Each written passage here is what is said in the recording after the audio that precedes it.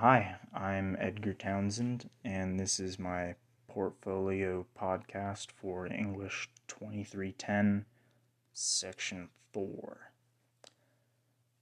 Um, so, the title of the piece I'm going to read is called My Cousin Teofilo, and it is a memoir.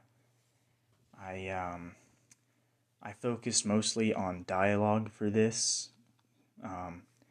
and I tried to make it drive the whole story. I didn't focus too much on anything else because it's not the focus. It's not what you're supposed to be paying attention to. My inspiration for this was I took this out of my life. This really happened to me, and I wrote it exactly how I remember it happening.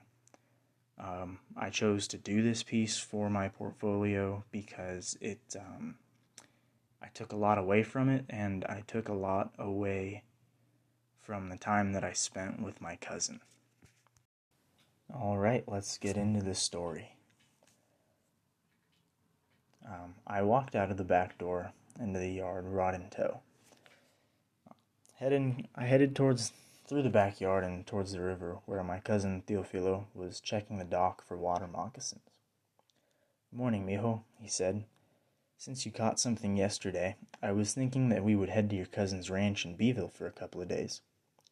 "What are we going to do there? Can I fish? I like fishing," I asked, not letting him answer anything before jumping right to the next question. "We can talk about it on the way. Pack some clothes, and I can get all of our gear ready. Oh, and bring something warm. We're going to be getting up early tomorrow." "Okay," I responded, running inside excitedly. Getting up early could only mean one of two things. We were going to fish for catfish, who were most active early in the morning, or he was going to start teaching me the skills I would need to hunt. The thought of catching a monster catfish was exciting, but hunting made me nervous. I wasn't uncomfortable around firearms, but I had never shot anything that wasn't an empty can of soda, and taking a shot at something that was alive scared me. As I put my backpack in the back seat, I noticed 3 black rectangular boxes sitting on the floor, and my stomach dropped. I wasn't sure if I could do it. Sure, I could fish, and I didn't have a problem eating those, but there's something about a fish that makes them seem cold and distant, almost lifeless, to where I never felt bad dressing one and putting it in a pan. "Look, mijo, I know that you're nervous, and that's good. A lot of your cousins have a different view on hunting than I do, and I think you'd be better off learning how to do this from me," Teofilo said, picking up on my nervousness. "Much of your family has a more relaxed view, and they don't necessarily take the value of the life of a javelina or a deer as seriously as you or I would." "Why not?" "Well," he said, "our cousins are nice people, really, but they haven't had all of the same experiences that my generation of the family had. My generation grew up poor, so hunting was a way for us to put food on the table. We took the lives of every deer, hog, or any other animal we took seriously because we had those animals to thank for our survival. As the oldest, it was my responsibility to help out with the bills and, more importantly, in feeding everybody." "Oh, I understand. So it's a respect thing?" "Yes. When we get out there and you do it for yourself, you'll understand what I mean. Those animals have just as much of a place in the world as you, and that's where a lot of the family disagrees with me. They see wildlife as just another thing to shoot at and eat."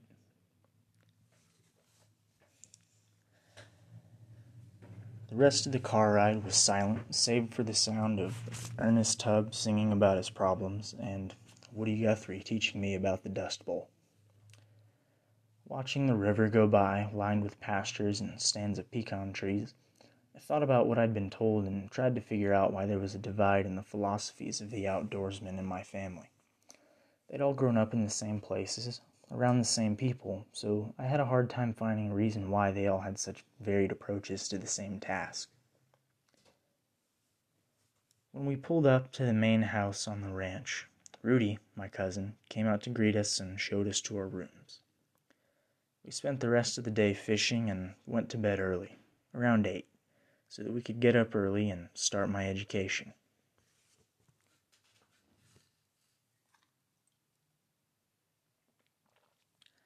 The next morning, we left the house early, before sunup, and made our way towards the middle of the ranch where there wasn't usually a whole lot of people traffic. Animals, my cousin had explained, are a lot smarter than most people give them credit for. They manage to survive in hostile environments sometimes created by humans, and in many cases they thrive. I walked with my cousin along the single-track dirt road toward a small grove of oak trees and mesquite where he pointed out things that I should be aware of if I planned on spending any amount of time outside in the future. "Look, Edgar," he would say. "See how those oaks are grouped together so slowly? Closely? That means that when it rains, water pools there. Good spot to find hogs or white-tailed deer." "How do you know the animals go there? There have to be other places that have water," I replied. "Well, there are, but they aren't too common around here. Water sticks around a little longer when it's in the shade, and animals need to drink just like anybody else. Stop here. This is a good place for squirrels." "Well, how could you tell?" "Just listen," he replied. "Squirrels are social animals, and they talk a lot. If you're listening, you can find them. Let's get your rifle ready." The rifle was a single-shot .22 that was older than the both of us, and it looked like it. There was no sights on it, aside from the irons, because if I couldn't hit a target without any fancy sights, I shouldn't have been using the gun. And what was once a beautiful walnut stock. He pulled out a box of longs and handed me 5 rounds. "This is all you need," he said when I asked why I was only given 5 shots. "We don't waste any animals, so whatever you manage to hit is what we're going to eat for today. Remember, you need to be quiet, because as soon as they hear you, you lose your advantage." "Okay," I said, starting to sweat. "Is it normal to be nervous?" "Yes, you always are.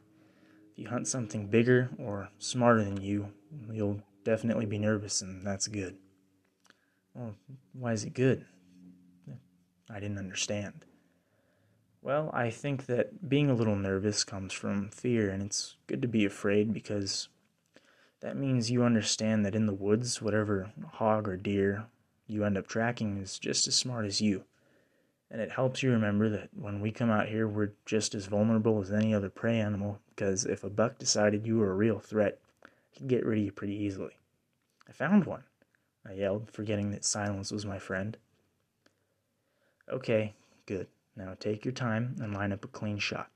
You don't want the end to be painful. Now take a deep breath, and when you're ready, take the shot."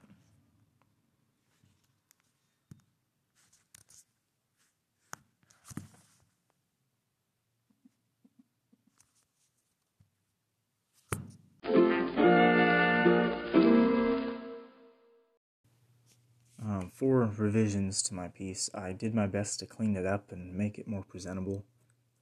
I also showed my work to a few people outside of class just so that I had more than one perspective on it. One of the things I heard from my workshop group was that Teofilo seemed sort of emotionless or stoic, and a want of an explanation as to why he felt so differently about hunting from the rest of the family. He never told me why he felt so differently outright, so your guess is as good as mine. But he seemed stoic and stiff because that's how he composed himself when I was around. He wasn't an emotional man by my account or anybody's who I asked. I think he was as reserved as he was because he spent a large part of his life as a young man in the Army, and he saw combat during Vietnam as a ranger, so I'm sure that plays a part. And as far as the difference in beliefs goes about hunting, I entertained the idea of writing a flashback about a confrontation between Teofilo and another one of my cousins, but as far as I know, and everybody who I asked knows, nothing like that ever happened. They all got along really well. He was well liked by the whole family. But I think that his differences in hunting philosophy come from his time in the army too. And yeah. The biggest challenge that I faced making my podcast is right now, listening to it. I don't like hearing myself talk, and I'm sure a lot of people don't like hearing their own voice either. It's just uncomfortable for me. And goals for creative writing in the future, I don't know that I have any. I usually write when I have to, but I definitely got better at writing throughout this class, so that's good. Right? That's always useful. Writing's a useful skill, so yeah. And that's my show. If you're in my class, thanks for getting this far. If you're not, thanks for getting this far, but it's kind of weird that you're listening to a podcast that I made for school. So, yeah. Bye.